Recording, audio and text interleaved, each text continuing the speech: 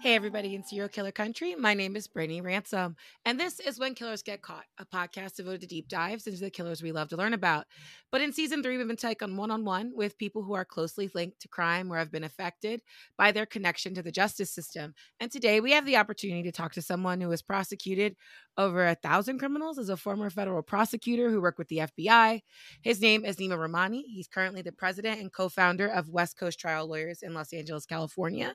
And if you're a big fan of watching news coverage or crime TV, there's a chance you've probably seen him already commentating on the Johnny Depp and Amber Heard trial, Britney Spears' conservatorship, Court TV, pretty much every major news station. And most recently, I recognized Neema based on him talking about one of his entertainment cases right now. I'm really excited to have you here today and talk about your life and your experiences over the last 20 years. Welcome to the podcast, Neema. Brittany, thank you so much for having me. What a great introduction. I'm super excited to be on. So I have to ask you about this because it's huge news in my circle. I'm a plus size lady, and so I've been all about the body positivity and love over the many years. And you are representing several of Lizzo's former dancers, and that's a huge deal among me and my friends. I actually read a Deadline article about you like a week or two ago where you said, "I've prosecuted drug cartels, so we have no plan to back down." And then you said, "Let's see if Singer can actually try a case in the courtroom instead of the media." I'm laughing because, I always try to keep it professional. I like Marty. We've litigated cases in the past. Uh-huh. We have other cases together right now. He's representing one of Olivia Wilde or Jason Sudeikis, maybe both. We're representing one of their former employees or nanny. So, you know, oftentimes it's a small legal community. We go up against the same people. Okay. But what I would say is Lizzo, her spokespeople, and her lawyer, they're taking a very aggressive, frankly, mean stance Right. against our clients. And we have 4 of them calling them all liars, saying none of this happened. When we filed this case, I thought it'd go in one of 2 ways. I thought that, Lizzo would come out, maybe apologize, say she's made some mistakes, we're not perfect, we'll do things better going forward. But she's denying that any of this happened and calling our clients liars. Yeah. What do you think calling us about that ambulance statement chasers. she put out? I was surprised. Yeah, I thought it was very tone deaf, victim shaming. You're talking about, she's all about positivity and advocating for women and plus size women and a woman of color. But these are our clients. Right. And she's calling them all liars. So I was surprised. I thought she would take a different approach, right? We've seen celebrities recently when they mess up. Look at, Ashton Kutcher and Mila Kunis, right? They wrote letters of support for Danny Masterson. They came out and apologized. We saw Drew Barrymore cross the picket line. She apologized. That's what I was expecting. But, sometimes, look, people, they double down on their lies and it's a narcissism or whatever the case may be. But it was a surprising reaction. Well, now you've also got the scary word, countersuit, because that scares me. I mean, what do you say to your clients when you hear from this huge name in media, "We're coming after you next"? Well, look, they have to win first, and I have no problem trying this case because I believe our clients. I believe their stories. I think jurors are going to like them and believe them as well. And I think Lizzo is going to be exposed, and more people are coming forward. There's people who have said they want to be witnesses. There's people that have claims, but maybe they're outside the statute of limitations, but they can talk about some of this conduct. And there's going to be more clients as well. I mean, you're going to see, Brittany, this isn't the end. Usually when people, mistreat others, it's not just 1 or 2 or 3. That tends to be who they are. And I think people are starting to understand that the Lizzo you see when the cameras are rolling is not the Lizzo, the employer, that people that I actually had to work with her, what they experienced was very different. Well, you've got a lot of experience, I guess, with dealing with celebrities now. It's a small frame for me because I'm just a little influencer, but I've come in contact with people and they're like, "Wow, you're really nice." And I'm like, "Most people aren't." Apparently not. Apparently a lot of people are really terrible in Hollywood and I had no idea. Do you experience that's unfortunate, and it's unfortunately people in positions of power sometimes misuse that power. And instead of bringing others up with them, they kick them down. And I'm Mm-hmm. not saying it's just limited to one particular case or client, but this is a problem in Hollywood. And, for many years it was rich old white men, Right. but it's not limited to that. There are people who don't fall in that category and they engage in misconduct because they think they can, because they think that, frankly, their employees should be happy to be there, to be happy to have a Right. job. What an amazing And, opportunity. you You got know, to be on that TV show that won an Emmy. exactly, you're on Lizzo's reality TV show. And, like I said, these are dancers that probably wouldn't have had an opportunity elsewhere in Hollywood. And that's something that they've admitted. Lizzo gave them their chance. And that's why they were so heartbroken to be treated the way they were. Right. Well, one of the things you mentioned to me in our private chat is that your firm only accepts about 5 to 10% of the cases that come across your desk. And you said you have about 25 lawyers there. So, how do you decide? Because I'm sure there's a lot of people knocking on your door.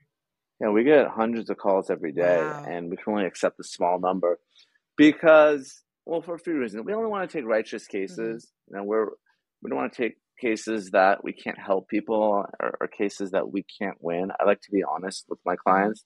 And the other is, there's different types of firms. Some firms will sign a bunch of clients, maybe send some demand letters, and they might drop the case if they don't get Oh, paid. wow. When we take a case, we anticipate taking it all the way to trial. That's how we think. So, when I meet with a client that says they've been mistreated by their employer, I tell them honestly, we may have to try this case. We're going to prepare the case to go to trial. Now, not that many cases go to trial. Okay. Oftentimes, the defendants settle. The clients may not want to tell their story, in a very public way at Right. trial. But, the reason, I told Lizzo's lawyers to bring it and let's try the case is, I have clients who have been very open about telling their story and they're happy to do so in a courtroom. Not all clients feel the same way. So now that Lizzo is saying that she wants to try the case, I'm thinking, great, we're going to have a trial and the entire world can decide who's telling the truth. Right. I Because could tell you, Brittany, with a settlement, sorry to well, no, I was interrupt going to you. say with a settlement, Yeah, doesn't that mean settlement. it can be closed? Yeah, it's all Mm. confidential, and usually there's a payment in exchange for non-disparagement or confidentiality. That's oftentimes how these work. So when you have the opportunity to go all the way to trial as a lawyer, that's something that you look forward to. That's why you went to law school. So, there might be some lawyers that want to settle, they're afraid of trial, but you know, Lizzo's lawyers, they're talking to the wrong person. I love trying cases. Look, I like trials so much. I go on TV almost every day, and I'm doing commentary on other people's trials. So don't you think I would like to? I would like to try my own Hey, case. yeah. And my other thing is like since some of these people like Lizzo, huge media personality. I mean, what kind of internet hate or even things mailed to your office, things like that, do you get that from your work? Yeah, I do. Yeah, I could tell you that most of the folks who have been covering the Lizzo case, there's been some nasty things said Mhm. publicly, but most people haven't taken that personally, fortunately. Look, it's all business, right? Everyone's entitled to someone to advocate on their behalf. Mhm. I would say the most hate I get is from covering the Donald Trump case. It's Oh, just, and when I say case, let's say that, cases. case says, right? Yeah, he's got 4 criminal cases. He's in the middle of a civil trial right now. So obviously, look, he's a big Mhm. story, and I'm a legal commentator. So I'm going to be talking about his cases, and I'm going to say it like it is. It's not political. I'm not saying he's going to win or lose the presidential election. I stay in my lane, but I'm going to be talking about the cases. And there's some people that refuse to believe that there's a possibility that the former president committed a crime or committed multiple crimes. So that's usually where I get most of my kind of hate mail. It's related to the political cases that I cover. Now, speaking of the Lizzo case, you said her people said they want to go to trial. You want to go to trial. So, reasonably, when do you think we might actually get to see this go to trial? Well, I think Lizzo's team, they might be talking out of both sides of their mouth. And the Oh. reason is they did demand, we demanded a jury trial. They agreed to a jury trial, but they filed an answer and they're trying to get this case moved into a private Oh, arbitration. wow. So, yeah, obviously we're going to oppose that because we think that the public has a right to know and I believe in our jury system. But they're going to try to, hide this away, have some secret, private arbitration handle this. So we'll see if we do get that trial. I think that's going to be one of the big issues in the Oh, case. okay. Well, we chatted about what you're doing right now, talking about Trump, dealing with Lizzo, and a couple other cases. But I do want to tell our listeners about kind of where you came from. And one of the big things in your bio is you went to UCLA, you graduated from Harvard Law at 22 years old, makes you one of the youngest graduates in 200 years. And then you got recruited into this massive law firm. Can you kind of explain what life was like for you at that moment? So when I went to law school, it's kind of like the movie The Firm. These big law firms show up and they recruit Mm-hmm. you and they offer you a lot of money. I mean, I was, a law student. I was 20 years old. I was making more money than I could possibly Mm-hmm. dream of. So I ended up going after law school to one of these firms, 1,000 lawyer firm, massive firm. At the time, it was the largest law firm in Los Wow. Angeles. I don't know where things are right now. And, you end up representing corporations that have a lot of money. So my clients were Disney and Marriott and, huge Yeah, companies. on a But you, what's it say? yeah, but you're defending them. You're defending them oftentimes against the little Aw. guy or a smaller Mm-hmm. company. And, ultimately we were hired by the Catholic Church to represent them in the sex abuse cases. And, I hated it. That's not why I went to law school. And that was sort of the motivation for me to leave. Ah. I always wanted to be a prosecutor and become a judge. That was always my career goal. Okay. So, I was looking to, leave, join the government. The opportunity came up for me to join the Department of Justice, the U.S. Attorney's Office. But, I didn't have the best experience working at what we call big law, the huge corporations, just because I did not like representing those types of clients. I like helping people and, pursuing justice. And that's something I was able to do as a prosecutor. Okay. That's definitely your next step. Your federal prosecutor in San Diego. Those got to be two way different worlds. Oh, completely. The way I describe it is when I was working at the big firm, miserable every day, except the twice a month I got paid. Oh wow. When I was a prosecutor, I was happy every day, except the twice a month I got Oh paid. no. So took a huge, huge pay cut, to pursue justice, and it was awesome. We were on the border. This was, what I thought at the time. It's still continuing, but this was the heyday of drug cartel Mm. violence. So we're dealing with drug and human trafficking cases. It was awesome. I loved it. Amazing job. But then I had a couple kids, and then so I had to. I stopped doing the DOJ work. I went to the city of LA, did public corruption and government ethics, campaign finance, election law work for a while, and ultimately started my own firm because I sort of reached a crossroads where I couldn't work for the government anymore just because I had two young kids and childcare costs a lot. My wife's a lawyer for foster Mm-hmm. kids, so two government lawyers and two small kids living in LA, we just couldn't really make ends meet financially. Now, with the work that you did for, as a federal prosecutor in San Diego, I spend most of my time researching the kind of cases that you've prosecuted, and some of them are really intense. There have been times that I stepped away from my computer and was just like, I need a break.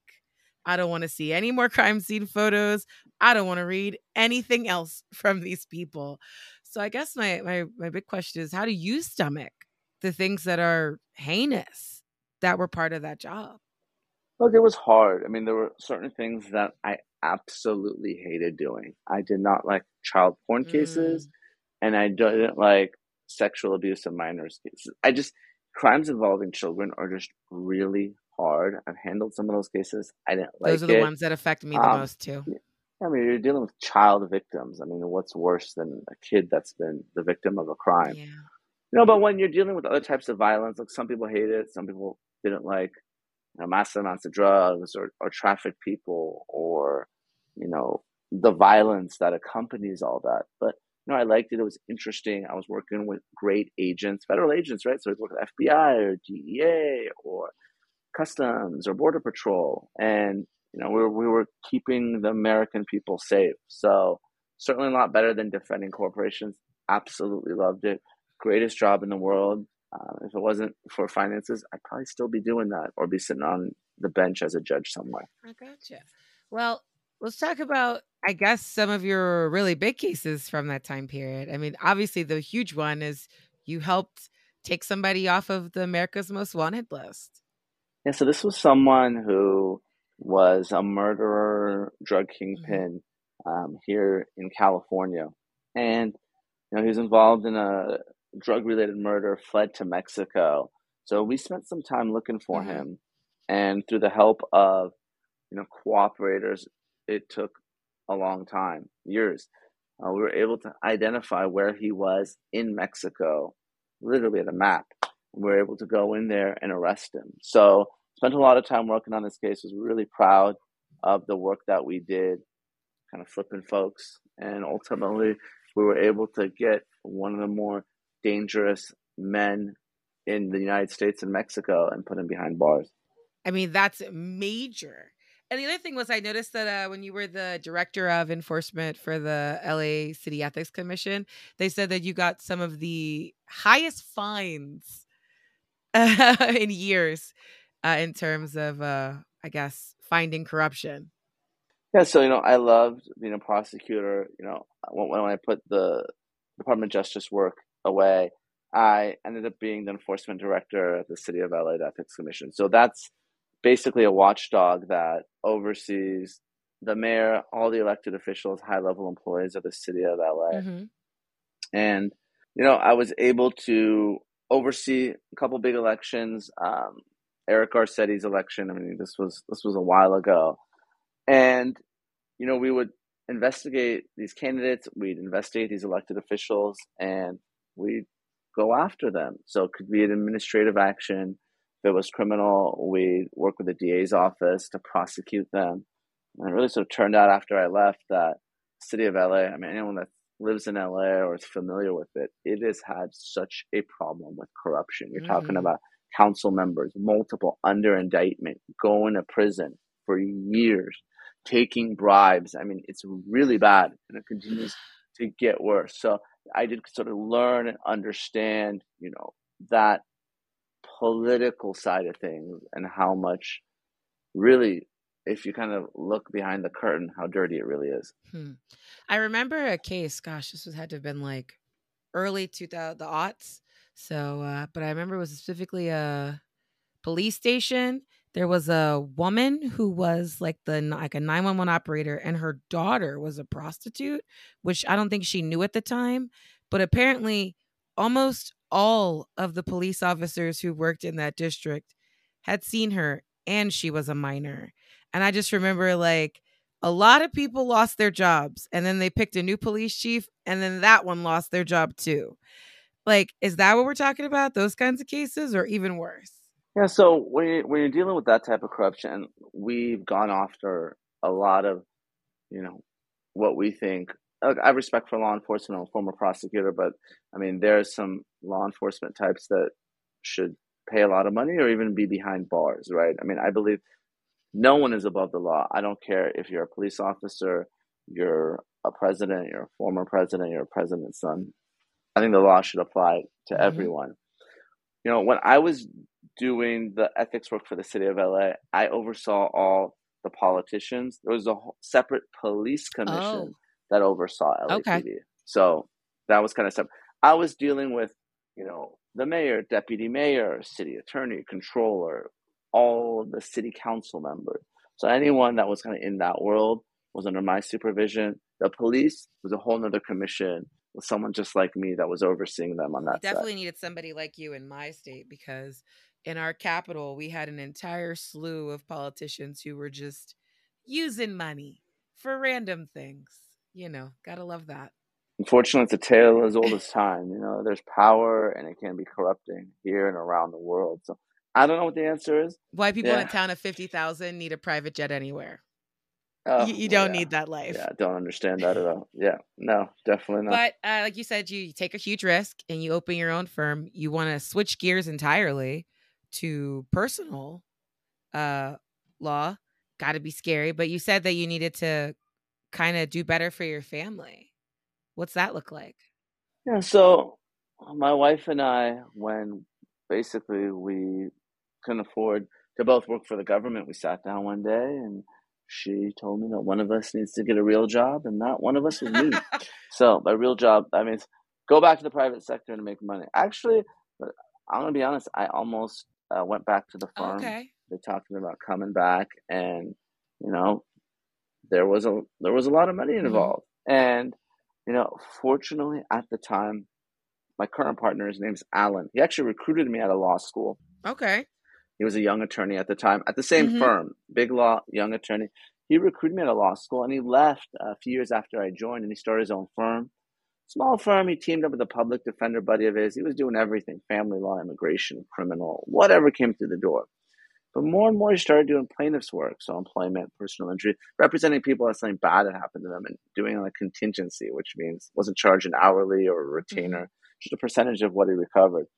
So it happened that at the time that I was looking to go back, he approached me and he convinced me to start a new firm with him. He's like, listen, don't go back.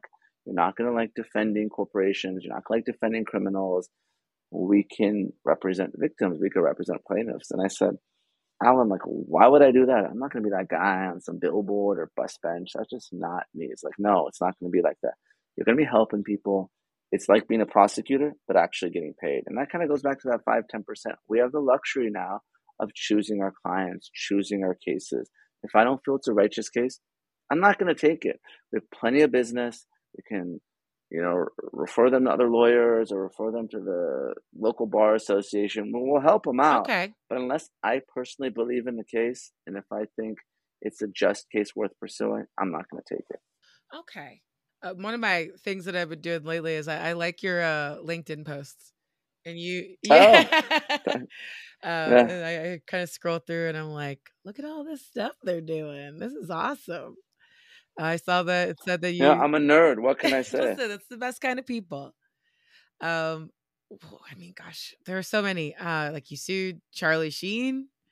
That was another big one. Yeah, that was a big one. Yeah, he had Lizzo's lawyer, so that was No, one. no way. And Marty Singer too. Yeah, he had Singer. Yeah, so Singer represented Sheen on that one. So yeah, like I said, he's someone that I've dealt with. And again, sometimes it gets, look, I always try to keep it professional, but on the other hand, I want to protect my clients, both in the courtroom and in the media. So, um, like I said, hopefully we can keep things professional. But yeah, I mean, I've dealt with Marty and his team before. So And then there was the case where you represented female inmates who'd been assaulted by a sheriff's deputy while in police custody. yes, so we've done that. We've done a lot of sexual assault cases. We've done a lot of police misconduct cases, civil rights cases, death cases where officers have killed someone. So, I mean, we've done a lot. I've sued the Department of Justice, my former employer, for Wow. race I discrimination. need to know about that Yeah, one. yeah. So, I mean, we sued. It was someone that was retaliated against because the allegations were he was retaliated against because his wife was Latina, and at the time there were some allegations of racism at the U.S. Attorney's Office of the Department of Justice. So he sided with the victims of race discrimination, and his supervisors changed his review, put a letter of reprimand in his file for no Wow. reason. So, like, when I said prosecuted cartel, I didn't even sue the Department of Justice. We sued, um, we filed, we were litigating, and then, we won the Department of Justice. They took it all back. They took the letter of reprimand back, changed his evaluation, everything to what it was before the retaliation. They paid for all our costs, everything. So what So, happens for that guy though at that point? I mean, you don't feel comfortable working there anymore. but you know what? I think now they know, look, if they mess with him again, just because he's a white guy doesn't mean that he's a lawyer himself, that he's not going to lawyer up, and he's going to fight back. So if we feel that there's a case that's a righteous case, I don't care who it is, who the defendant is, we are going to represent the victim because that's what we do. One of your recent posts on LinkedIn that I really like was your post about Kanye West, or correction, Yay. Oh, yeah. How twisted up you and Ye are because of the multiple cases that you've had against him or defending people who worked for him. Yeah, I've spent a lot of time litigating against Ye or Kanye, the artist formerly known as Kanye West. So we represent several of the teachers of the Donda Academy that he founded, Hmm. folks that he recruited and ultimately fired because they stood up for the students. If you kind of read the allegations in the complaint, Kanye didn't like windows. Kids were eating on the floor or eating sushi. And the teacher said, well, this isn't right. This isn't safe. There was exposed electrical wire. And when they complained, he would just fire Well, the them. thing is, We also we're represent, mandated yeah, sorry. reporters. We have to say things if we think kids are in danger. It's kind of part of the job. Oh, absolutely. I mean, as you know, teachers, doctors, I mean, you have to report any safety issue, any allegation of abuse. So, we're fortunate to be representing those former employees of Kanye and Donda. Hmm. We have another employee of his that was, kind of a contractor, security guard that we recently filed. Not a teacher, a different case. I was a legal commentator on the Kanye and Kim documentary for HBO. So, part of it's just kind of being in LA and around all this small legal community. But I've had to spend a lot of time learning about Kanye West recently. Hmm. I maybe more than you ever wanted to know. I'm sure. I'm sure, when it's folks like Lizzo and Kanye, usually it's not the first and it won't be the last. Mm. So, That's sad though, especially like people that a lot of people look up to. And I know they say, never meet your idols, they'll let you down, yada yada. But there's not a like the whole country's kind of in a crisis right now financially. I mean, you see what's going on with the state of the country and figuring out our finances that was supposed to be done 3 months ago. But you know what I mean? So like people want a little bit of something good to listen to or hold on to. And then you find out that the person you like or the music you like is made by somebody who's awful. it is sad. I agree. But, this is really our system of justice. So, look, I'm not going to put Kanye West or Lizzo in jail. It's not a criminal Mhm. case, right? So when someone harms someone, right? Someone sexually harasses someone discriminates against their race or their medical condition, our civil justice system, all there is the payment of money damages. That's it. Mhm. There's nothing else I can do to Kanye and Lizzo. I can't make Lizzo eat a dirty banana, out of one of the, sex show workers in Amsterdam. Like some of the things she was making, some of her employees do allegedly. It's not an eye for an eye system. Right. All I can do is they can tell their story and a jury decides, listen, you've been harmed. This is how much I think the harm is worth. So people say, oh, this is just about money and, it's the money grab. Like that's the only option that we have. If you've been harmed by your employer, if you've been hurt by someone, even if the police kill someone, if it's an accident, it still might be negligent. I mean, all you can get is money. Now, obviously, look, if you're talking about criminal conduct, that's an entirely different story. But most of these cases that we're talking about, it's just not criminal. It's civil. And civil, the remedy is money. Now you do a lot of commentary. So have you heard about this Disney lawsuit that's out, people are talking about right now? Somebody What lawsuit are we This talking is about? the one about the water slide that the lady it was well, okay, so the press is saying, it's over a wedgie, Oh, this is the wedgie one. I mean, this person had like their intestines go where they weren't supposed to. That's like Yeah, I did. I did read about this one. This is just in the past day or so. yeah. I did read about this. What I will say is, look, I represented Disney, and I've been on both sides. I can say that, listen, jurors really like Disney. At least here in Mm, California, where I am, they tend to win a lot of the time. So I'm not saying that the wedgie didn't happen. I'm not saying that the person wasn't hurt. They may well be hurt. It might be a completely legitimate mhm. case, but Disney's one of those defendants that jurors like. So that's the type of case that go to trial. You better have your experts that are going to support what you're saying because if the jurors think it's just a wedgie, it's not a good case. Obviously, if there's that abdominal issues, GI issues. I mean, if there's serious medical problems caused by this and there's a failure to warn, then it is a good case. Yeah, as soon as I saw like the way the media referenced it, my mind went straight back to McDonald's and coffee, and I went, that was one of those cases that when I learned what it actually was about, I was horrified. Yeah, I mean, people don't realize. I mean, that McDonald's coffee case, that was serious burns and real serious injuries. It's not like, you spilled some coffee and you got your clothes dirty, you got to go dry clean them. I mean, you know, I think the insurance industry and these corporate defendants, they have a lot of money Mhm. and they spend it, trying to argue that all these cases are frivolous. And look, I'm not saying there aren't some frivolous cases. Like, people lie, people do things for money. We as lawyers try to vet through that. And like I said, hopefully that's in the 90+% of cases we reject. But there are some people that are really, really hurt by corporations and their lives are forever changed. And they're entitled to justice and not, you know, anything less. Because I'll tell you this, I mean, Brittany, Mhm. every single one of my clients, every single one, at the end of the case, no matter how much money they get, they say, you know what, Neema, I would give this all back if this never happened. If I Oh. didn't feel pain, if I didn't have to suffer the rest of my Yeah, life. no, Look, I mean, absolutely. there's no dollar amount. I didn't lose a loved one. I didn't have to suffer this embarrassment, this harassment, this discrimination. So, you know, I would be wary of corporations that try to avoid responsibility by trying to frame all these clients as frivolous. Are there any companies that you think do the right thing usually? Like you could say offhand, like these guys usually handle things correctly. Yeah, I will say that there are some companies that I've never sued.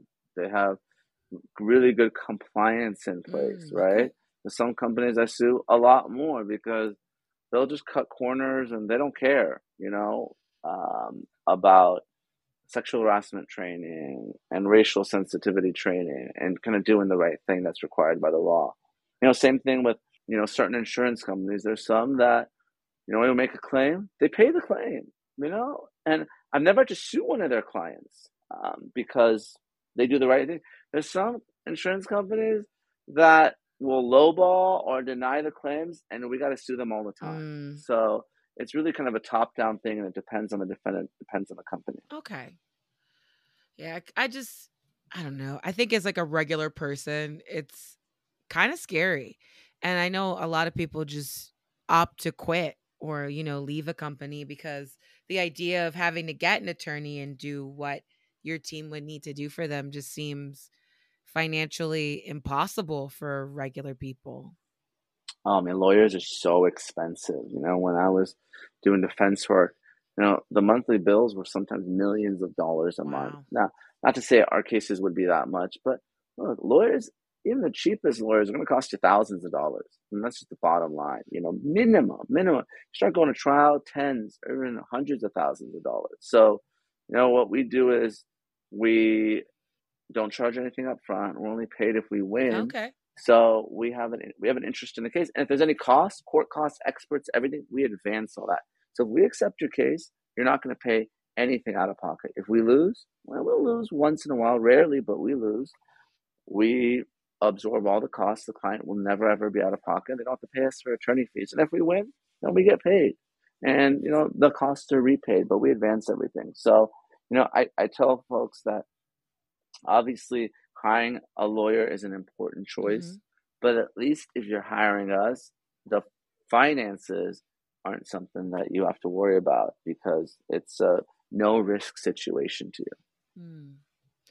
Now, since you deal a lot with people who are working, do you have advice for people who might find themselves in that position? Like you feel like your lawyer your job did something that they shouldn't have, whether it be discrimination, violence, anything Yeah. like that. Yeah. My number one advice in any type of case is contact a lawyer. Mm, Most of them in our space, they will offer a free mm, consultation. Okay. Trying to handle a case on your own, it can be a fender bender, it can be a workplace issue, dog bite. It's the worst thing you could do. Just like, I don't know, I'm not going to go fix my own car. I'm not going to go, clean my own teeth. And, it just, I think a mistake people try to handle these claims on their own. Look, I get it. People don't like lawyers as a distrust of Mm-hmm. lawyers. But we really kind of want to make, and the reason I do a lot of what I do, the commentary and the social media is, I want to make law understandable. I want to make it accessible. And I want people to pick up the phone, if there's an issue. Mm-hmm. Because a lot of the problems we see are employers or companies, insurance, or otherwise that take advantage of people when they're not represented. So that's my number one advice. Talk to a lawyer. My number two is, if there is an issue at work, you got to document it. You got to report it to HR. A lot of the claims are based on notice, right? So if something's going on behind the scenes, someone's being racist, someone's sexually harassing you, and the complaint doesn't happen or it's verbal, it's not the same as a written complaint. So those are my two pieces of advice. Consult a lawyer and make sure everything's in writing. All right. Now, I want to pivot a little bit because one of the things that I think both you and I care a lot about are wrongful imprisonment in the United States. And I definitely would like to talk to someone about that. Yeah, I mean, obviously, as a prosecutor, my greatest nightmare was to put an innocent person in jail. I was a big believer in Justice Blackstone's theory. And he was a judge way back in the UK many years ago, but he said that it's better that 10 guilty men go free than one innocent person suffer. And obviously, it was the olden days, so they're talking about men, but, Mm-hmm. if I had any doubt in my mind about a defendant's guilt or innocence, I would not prosecute that person. Now, I'm not saying all prosecutors are the same, and innocent people are convicted in this country all the time. And there's guilty people that get away, and there's guilty people that say they're innocent when they're not innocent. So, I hope that, if there's any prosecutors out there listening or law enforcement types and they have any doubt, listen, just do the right thing. It's better to let the person go than to wrongfully convict an innocent person. Now, are you connected to any of the organizations that work on that right now? Obviously, everybody knows the Innocence Project, but there's a lot of other ones too. Yeah, I mean, they do great work. I don't do any criminal work anymore. I'm one of the few prosecutors that I don't touch criminal Okay. defense. Um, so I'm only doing civil plaintiffs work. But yeah, I mean, I will represent victims if they've been wrongfully accused and exonerated and because of police misconduct. So, we do have some cases that have like a kind of a criminal component, or the DA's office is prosecuting um, the person who's responsible for like a sexual assault or rape or something to that effect. But I'm just not doing criminal defense work because even though those people are innocent, I just like being on offense. It's just a personal decision as opposed to being on defense. It feels like I think I saw something recently that said that something along the lines of like only 3% of criminal cases are ever closed. And that just feels like a real breadth of cases that are criminals are just doing things. I mean, how do we get better Yeah, I at mean, that number? How do we yeah, do better at getting more convictions and not messing up? I mean, you're talking to a former prosecutor, right? So, Mhm. I think a lot of people should be prosecuted. I think a lot of cases aren't prosecuted that should be. I think if you break the law, you know, there should be some accountability. Mm. So if you're talking to someone that thinks there should be more prosecutions, I'm on that side because I think it's important to keep to keep people safe and to make sure that perpetrators, pay a price for what they've done. And I guess I have to ask this because I feel like it's the same kind of question I would have asked my parents. How do you feel about executions? It's hard, I think on one hand, like I said, you never ever want to execute an innocent person, right? Right. That's like the worst of all. And the problem, so in theory, yeah, if someone like kills my wife or my kids, I would want them to die. Mm-hmm. The question is the death penalty from like a public policy reason? So that's me personally, Mm-hmm. right? If you ask me, someone hurts my wife and kids, I want them dead. Right. Not life in No, prison. absolutely. Um, so then the question is, okay, are innocent people ever sentenced to death? Yeah. Is there a racial component, right? Where disproportionately black men are put to death, Mm-hmm. or people of color. Yep. Are death penalty qualified lawyers getting the resources that they need? Mm. Or jurors considering mitigation? So it's really tough. I'd say personally, all about it, but from a public policy perspective, I totally understand why people in states like mine, like California, people in the legislature, people who are prosecutors, they don't believe in it. It's one of those things I really do understand both Yeah, sides. And the no. second is for public policy and criminal justice reasons. Yeah, I feel like in, cases, the big ones, like, the big serial killers from the 70s, where they had, just giant piles of evidence that could all be, definitively linked. Totally understand that one. But on the other hand, like you said, I mean, when we know that there are people who don't get a fair shake because they're poor, or they're an immigrant, or they're a part of a marginalized group, then my brain goes, this doesn't feel right. Yeah, and you really would want it to be for the worst of the worst, Mhm. and not just because. And again, I'm not saying that anyone's making decisions for racially motivated reasons, but I mean, we can talk on racism is real. Yeah. Implicit biases are real. I mean, it would be naive for me to ignore all that and just say, yeah, justice is colorblind. I wish it was. I mean, I'm an Iranian American, even though I was born here. I've dealt with racism Mhm. myself at the Department of Justice. So, I understand the arguments on both sides. No, I definitely do too. It's just, I think it's just, it's always, whenever I see these cases pop up with someone, 25 years, 20 years, and there was absolutely nothing behind it. It just hits my heart. Like, here's a person who lost a huge chunk of their life, and there's no restitution Yeah. for that. Like, what could you give that person that would make them happy when you stole a third of their life? Yeah. If you're talking about the folks that are convicted, that are Mhm. innocent. Yeah. I mean, it's incredibly sad, and it's a miscarriage of justice. And it's just, like I said, my nightmare as a prosecutor so far, no one's ever come back for more than 1,000 people and said that they were innocent. Thank God. Or they said they're innocent, but no one's been proven Mhm. innocent, or there's been no kind of credible claim of innocence. But no, it's a huge problem. On the other side, think of all the victims that have lost loved ones. And That never got those any cases have never been justice. solved. Yeah, yeah, cold case killers, Yeah. and so it's.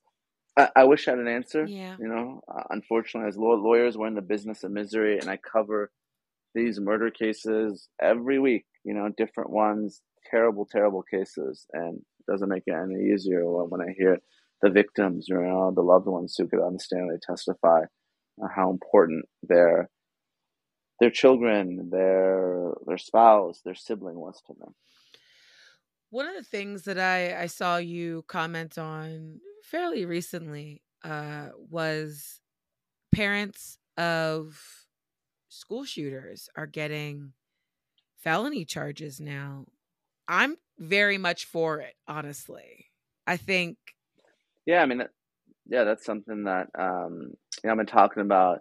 Obviously there was the biggest case really is the Crumbly case in Right. Michigan, Yeah. but there's the case in North Carolina where a 6-year-old got a gun. The So we're teacher. seeing it more and more now. Yeah, a teacher was shot. I mean, God, it's so hard to be a teacher as is. You're working for not a whole lot of money, You're Brittany. I talking to a know. I preschool know. I'm a teacher, good. Nima. I know. Yeah, yeah. I mean, you're doing God's work, but it's not for a lot of money. I So I know love it, my and then students, I have but to I deal would with violence. love a good Yeah, paycheck. yeah. So to kind of put yourself at risk of being shot on top of it. Now, I don't think preschoolers are going to be shooting you, but being a teacher is not an easy job. So, I think on one hand we're seeing a little bit of a shift in prosecutors, Mhm. and we've seen this in different types of cases, right? So, historically, prosecutors, they're risk averse. They don't want to lose. They're expected to win every time. Right. That's why for years in this country, you didn't see police officers prosecuted Right. because I mean, look what happened to Rodney King, right? I mean, the officers are acquitted the first time around, then the feds retry the case, and then I think they get 2 or the 4. But I mean, the defense verdict rate in police misconduct cases, I mean, defendants would win all the time, and prosecutors don't like Well, losing, and they don't like yeah. taking tough cases or representing, rape victims, right? Mm. Because oftentimes it's a he said, she said, sometimes it's a delayed report. But we're seeing a shift right now. Prosecutors are being more aggressive. They're taking on difficult cases if they're righteous cases, right? So I think some of it is that, but really, and this is an interview I did with Fox, I think one of the big differences we're seeing is just there is a lot more evidence right now. Mm. So I say, would Derek Chauvin have been prosecuted for George Floyd if the whole world didn't catch it on Yeah, if there camera? were at least 20 different Maybe not. angles of the Yeah, crime, yeah. maybe not. Yeah, maybe not. Maybe it'd be a free man Well, right I mean, now. I And I remember think in some of these cases, Baltimore. Do you remember oh, that sorry, go case ahead. with the guy whose neck, what is his name? Yeah, I mean, his spine was severed because he wasn't properly secured in the back of the vehicle. That was a huge case. yeah.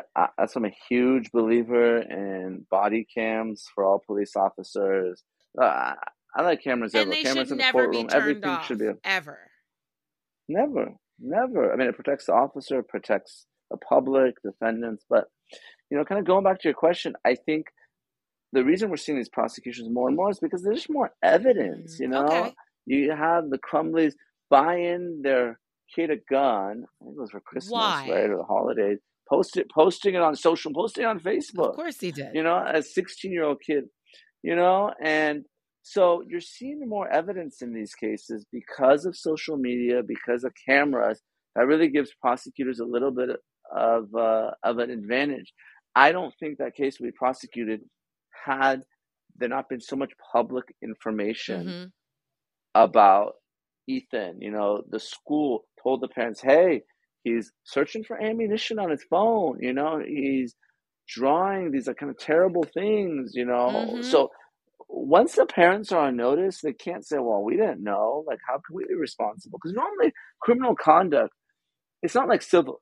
Like in the civil context, Lizzo is liable for the misconduct of her employees. Mhm. That's just as a matter of law. You're the boss, you're responsible. Right. But that's on the civil side. Criminal, it's all about your own conduct, Okay. right? So, like, what did you do? And in this particular case, look, the parents were told that the son is dangerous. Hey, do you want to get him? Do you want to give him some mental health treatment? He's just a kid. And they chose to ignore it. So the argument is, look, you're playing Russian roulette with people's lives and you should be held accountable. Yeah. Well, I mean, it's the fact that they got called into school that morning and then they were like, we're not taking him home.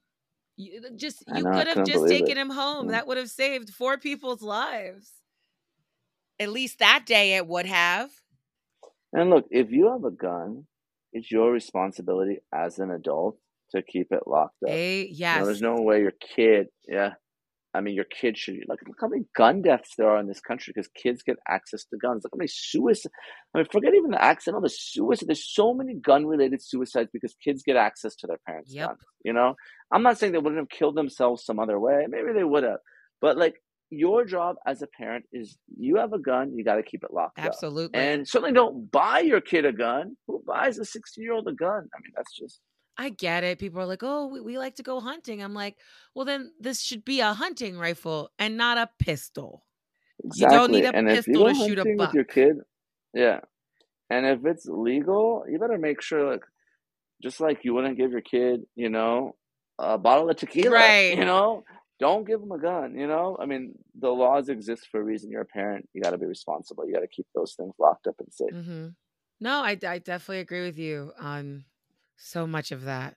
Well, what I want to say is first, thank you so much for being here. Is there anything that you wanted to talk about? I know you have a book, which you can definitely give a I do shout have a out. book. Yeah. Thank you. Brittany, I wrote it during the pandemic. I got to give credit to Nancy Grace. We were talking about, I forgot what it was, whether George Floyd or Kyle Rittenhouse, but it was a commercial. And she's like, Neama, you've done all sorts of crazy things. You work for these big law firms and the government and have your own firm. You should write a book. And I'm like, you know what? I will write a book. So my book is called Harvard to Hashtags, my journey from being a Harvard lawyer, representing big companies, government, and now just doing everything I know on social media, right? So we do TikToks, we do Instagrams. You can check us out at West Coast Trial Lawyers. at Neama Rahmani. That's Neamarahmani. We always do fun things. I just shot a couple TikToks today. Hey. And the book Harvard hashtag, every dollar from that book, all the proceeds go to foster children at Children's Law Center. So it's not a moneymaker. I think foster kids are some of the most vulnerable, and they have such a difficult road ahead of Yeah. them. At least here in California, and I know this because my wife's in the system. Within 3 years of turning 18, within 3 years, more than 50% of these foster kids, they end up homeless, trafficked, in prison, or dead.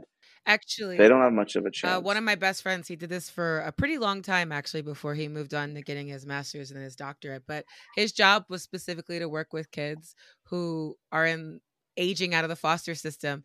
And they, I think, worked with them until they were 23. They were trying to get it pushed to 24, but essentially help them get to college or wherever they want to go, help them learn all the things that a parent would have taught you. I wish there were more organizations like this across the country because it's so needed. It really is, and it's so sad what these kids go through. So, Like, life's um, hard enough so to that not that's have my anybody book. in your corner. Exactly, without any family support. And you're right. A lot of states, again, things are changing. They're getting better, and they're pushing it out. Like some states are even going as much as 25, but there's others where it's 18. Like you're on your own. So And what I don't that's know. not I easy for wasn't very anyone. responsible at 18. I don't know about you. You were heading to Harvard, so you might have been a little different from the rest of us. Well, I mean, I had a lot of support from my parents, so I mean, my life would have been completely different if they Yeah, weren't but around. 18, I was a complete mess. I don't know if I would be able to do it by myself. So, definite respect to your wife for the work that she does because Thank you. I mean, it's really God's work. So I'm glad that, even though I went to the private sector, she was able to continue doing what she loves and representing these kids. but yeah, thank you so much for talking to us tonight. And I'm definitely going to keep looking for you. I'm sure I'm going to keep seeing you on TV now that I have a name connected that I spoke to you. Oh, yeah. Yeah. I mean, I do a lot of it. So you're like, I see this guy everywhere. But yeah, if there's ever a legal case, you know me, I'm going to be talking about it. I don't care if it's entertainment, true crime, politics. I'm all about it. Or even the own cases we handle. Well, I think that brings us to the end. Thank you so much for coming to speak to us this evening. And for the listeners, you all have a good weekend. Thanks, Brittany. Thanks for having me.